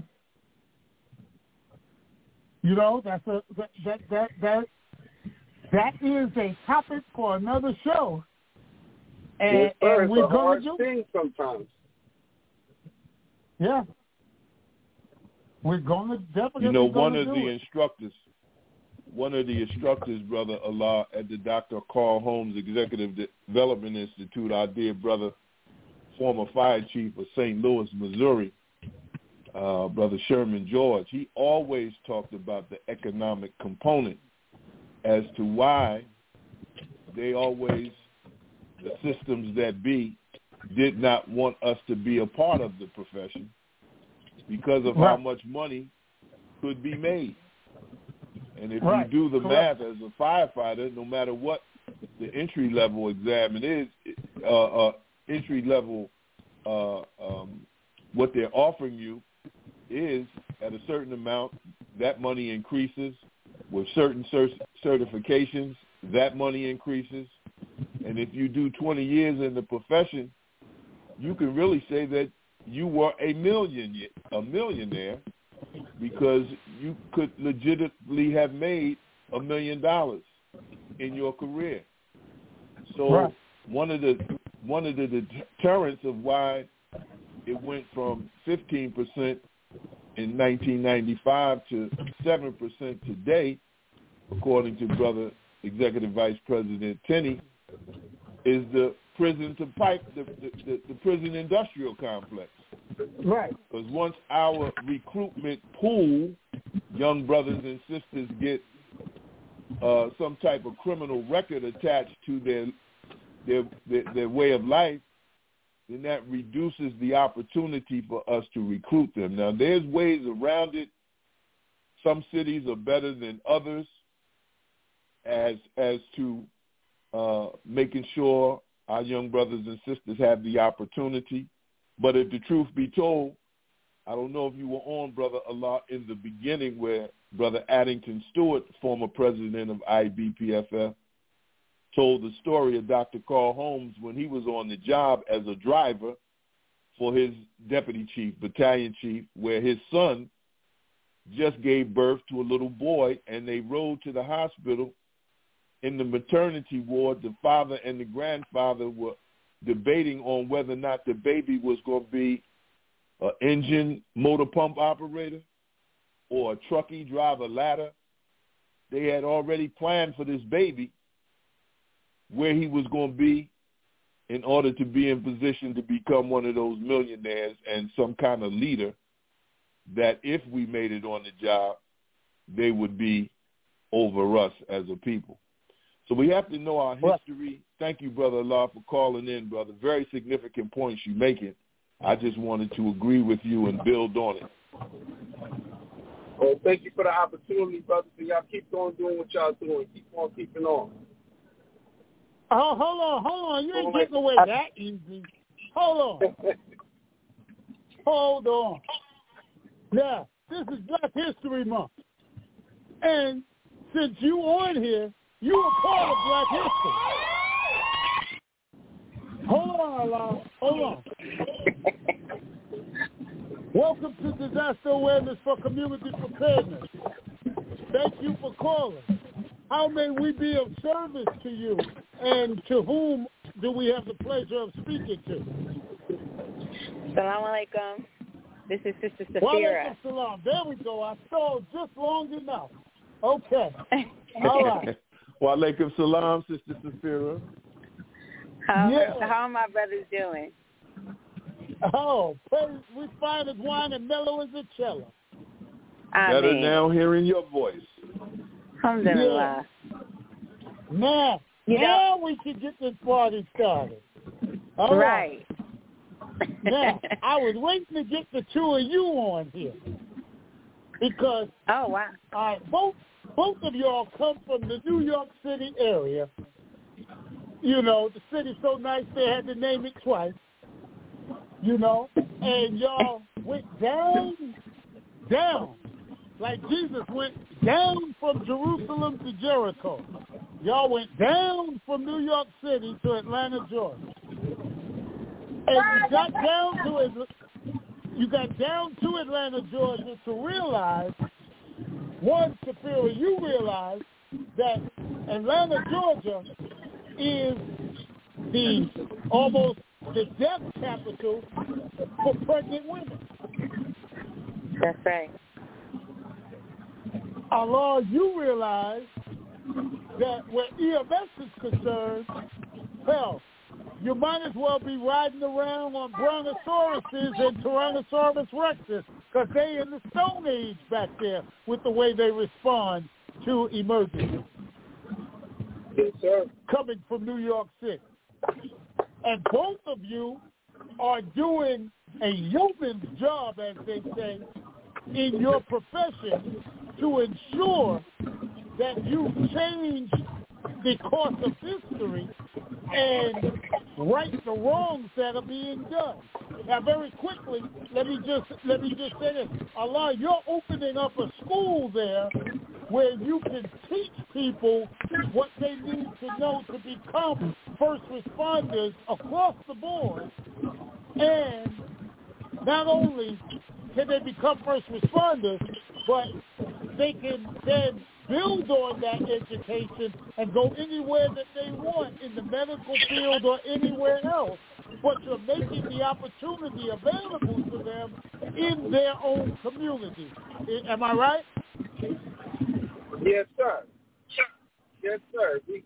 I started the Georgia Independent Volunteer Emergency Medical Service. So it's a non-for-profit, which it gives people low or no cost EMT certification and medical certification for them to get jobs. Not only will it be doing EMT programs, but it will also provide Firefighter 1 programs, Firefighter 2 programs, and we'll be able to assist and help people get the police officers service test for them to be able to get jobs and be able to be community pillars and advocates in the community and help build their community and build themselves. You know, pull their pants up and raise their mentality. Get off these streets and be able, if they're going to be on the streets, be on the streets as an advocate, be on the streets as a provider, as a protector of the streets instead of being a menace. You know, it's not that these children or these young people or these people are bad people. Most of them are not bad people, but what it is they don't have the opportunity. They don't see the way. They don't see a way to make what they want to do be what it is. If you want to be out there, you can be out there. You can be out there as a security You can be out there as a nurturer. You can be out there as a provider instead of being out there as a hinderer and just a wart on the community. You can then become a scholar when you have these skills. Man. All right. And now, and you, sis, okay, now, you have created an organization out there to put the help where the hurt is. You have the balm in Gilead for the wounded soul. You're trying to make the sin sick whole. You're trying to save the lives of not just pregnant women, but mothers to be, and give them an opportunity to have their child have some dignity, and to do it in a loving, caring environment rather than the environment that it's in now. Can you tell us about your program, Sister Sarah? Yes, sir. So I created a company called Birth Responders. Originally, when I took my walk into birth work, I thought, and I was a massage therapist, and I was like, I heard about a doula, and wow, I could create this therapeutic birth companion company, and I could be there to comfort mothers, and, gradually as time has gone on, I realized that mothers did need that therapeutic component, but that we were like snowballing into a state of emergency for these Black mothers, Native mothers. Really, all the mothers are dying. Every race of moms are dying. However, it's the Native and the Black women that are dying 6 times more than their white counterparts. So as that went on, I realized, like, I got to do something else. So I helped found a board called the Community Midwives National Alliance, and we decided to write a bill that opened up pathways here in Georgia, because currently the only midwife that's acceptable in Georgia is a nurse midwife. And so there have been... Is the what? Is a certified nurse midwife. Okay. Right. One that has gone, through a college program, and the state is only recognizing them, although Georgia is well known in history for what they call the granny midwives. The midwives who, the Black midwives. That's right. That help birth America. So anyway, I had been in, doing the legislating, helping write the bills and things of that nature. And then, I partnered up with Allah, and, he was giving me, you and him both was giving me some consultation on EMS and kind of urging me to get into it. And I formulated the idea of a birth responder. And a birth responder is a trained, birth professional trained in emergency medical response with the knowledge, skill, and ability to assist in the natural birthing process. And I'm like, if I get certified as an EMT who's allowed legally on paper to help catch babies, this may be a way in to kind of not override but complement what's happening here in Georgia, and have a way in for the birth workers to actually be boots on the ground. So that's right. Yeah. So that's how Birth Responders was born, out of a need, out of wanting to fill a gap. And so as I began to just build on Birth Responders, I thought about expanding the idea. And now, what about having my own 911 number, a 999 number, and taking the burden off of the 911 system when they get those calls for birth or anything reproductive and funneling it to my company. So now we created a new marketplace. Now we're creating jobs and training, whereas we can partner with kids, train the midwives, the doulas, the birth workers, get them to become EMTs and paramedics. Literally today I went to visit one of the moms that I have. I've helped her have 3 home births, 3 babies at home. And I was just telling her, about first responders, and she was like, how can I become one? How can I help? And I'm like, and she has a medical background. The only thing she didn't do was, I think she was becoming a doctor, and she didn't complete maybe testing, but she did everything else. And she started to have children and focused on, that. So I'm like, wow, she's asking me now, I want to become a first responder. And I'm like, that's full circle for me. But yeah, but that's the concept, and that's how I see it happening, is the women are going to want to be there for the women. This is a necessity. This is a need. And you know what I really love most about it is that I am raised and born out of the nation of Islam. And I think about the gift of being innovative and, helping to birth with women and just coming out of that order. And I'm so grateful that the idea would come to me to even go this route. I've been up at the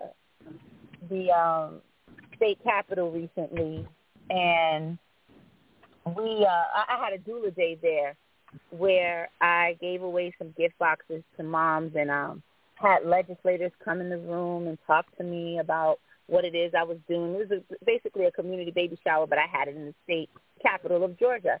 And as the different legislators came in, and I told them my goals, and they were all so excited and said, get us more information. Let us know when you're ready. We've got you.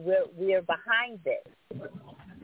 So I've been just trying to stay, close to making this, a manifestation, and I'm really just grateful.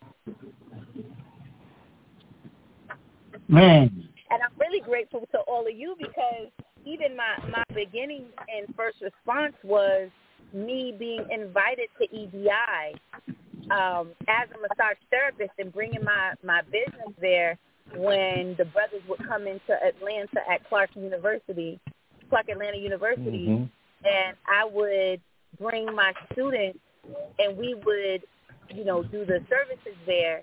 That was the first time I was really introduced to the black first responders, and I never saw a black woman chief, and I was exposed to that, and then when I became, partnering with Brother Allah, and then I became myself an EMT, it changed my world. It changed my whole trajectory on first response in the first place.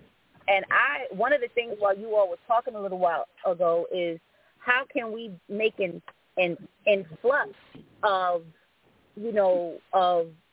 first responders in our community?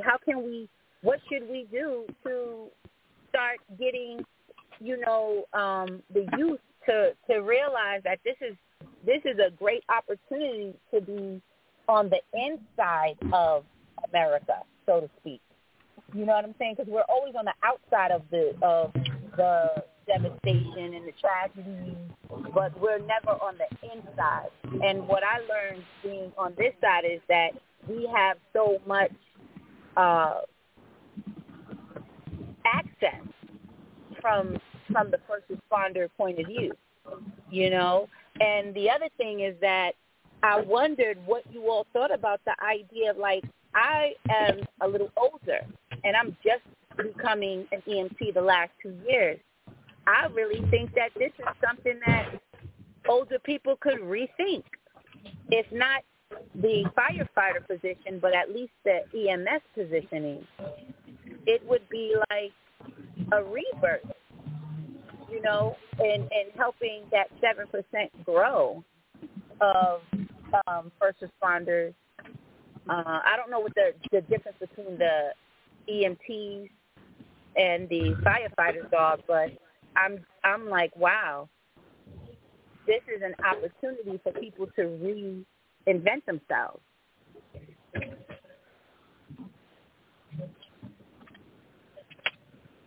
I'm done. Sorry. Well, thank you so much. No, we thank you. Ma'am. All praise is Well, due no, to you're Allah, not done. you know. You're not done, but we're going to put a pin in it for this week, and we want you to come back on to the show if you can next week or a week after. You know, this is Black History Month, so we need to exhaust this hypothesis here, this theory here, and turn this theory into a working reality in every community across the world where our people live. Yes. So Thank you, Safira. Keep doing what you're doing. And like I said, be ready next week, same time, same station, so that we can talk some more about it and talk how we can get your program into other cities that have similar dynamics. Yes, sir. Thank you. Brother Yusef? Yeah, well, we're at that time, Brother Rudolph. Yes, sir. Looking at my Gucci, it's about that time, so I'm going to sign off now and let you close us out, brother. And God willing, we will be back next week with another edition of Disaster Awareness for Community Preparedness as we go further into Black History Month and talking about the accomplishments of our brothers and sisters. Assalamu alaikum. Wa alaikum salam, Brother Rudolph. Thank you for your contribution. Thanks to all who called in, Brother Addington Stewart, Brother Gary Tenney, Sister Safir, Brother Allah, and those who were listening, who were texting and giving information.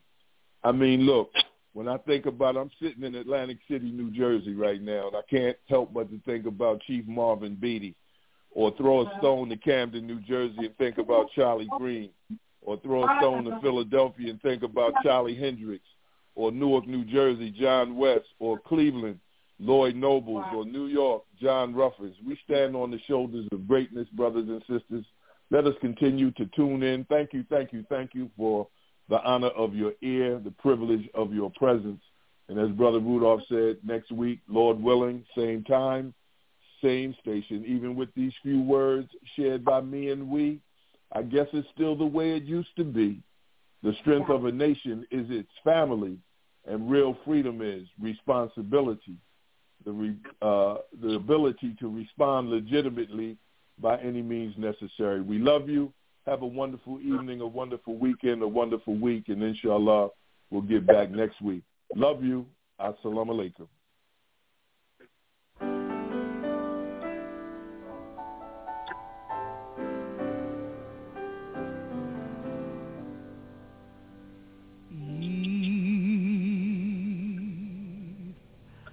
I can hear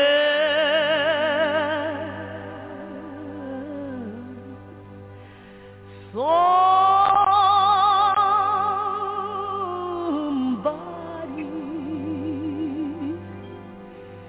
as I travel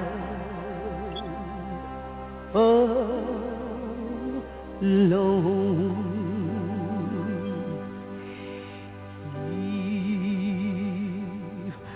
I can hear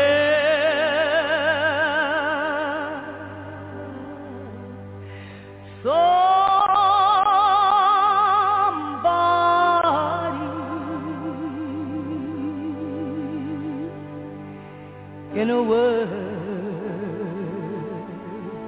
or a soul.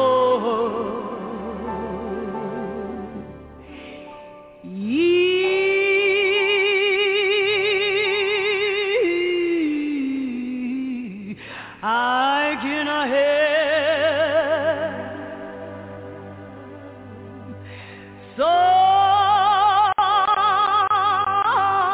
somebody from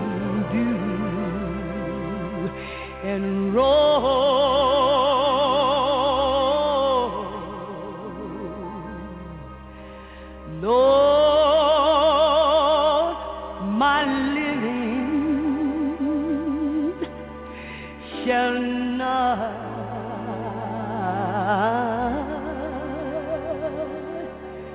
be in vain.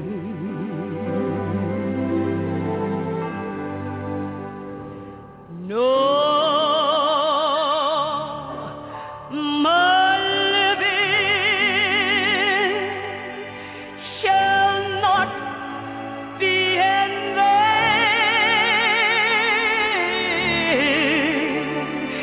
No, my living shall not be in vain.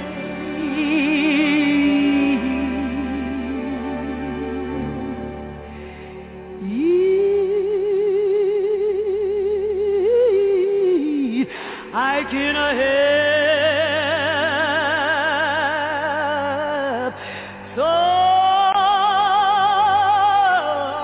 somebody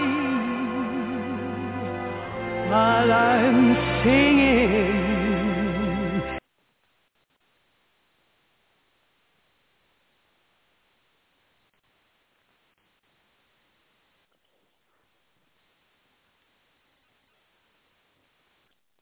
Step into the world of power, loyalty, and luck. I'm gonna make him an offer he can't refuse. With family, cannolis, and spins mean everything. Now, you wanna get mixed up in the family business. Introducing The Godfather at ChumbaCasino.com. Test your luck in the shadowy world of The Godfather slot. Someday, I will call upon you to do a service for me. Play The Godfather now at ChumbaCasino.com. Welcome to the family. VGW Group. No purchase necessary. Void where prohibited by law. See terms and conditions. 18+.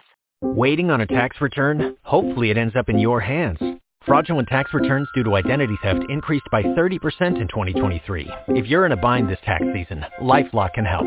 Our U.S.-based restoration specialists are experts dedicated to helping solve your identity theft issues. And all LifeLock plans are backed by the $1 Million Protection Package. So we'll reimburse you up to the limits of your plan if you lose money due to identity theft. Help protect your information this tax season with LifeLock. Save up to 25% your first year at LifeLock.com/aware.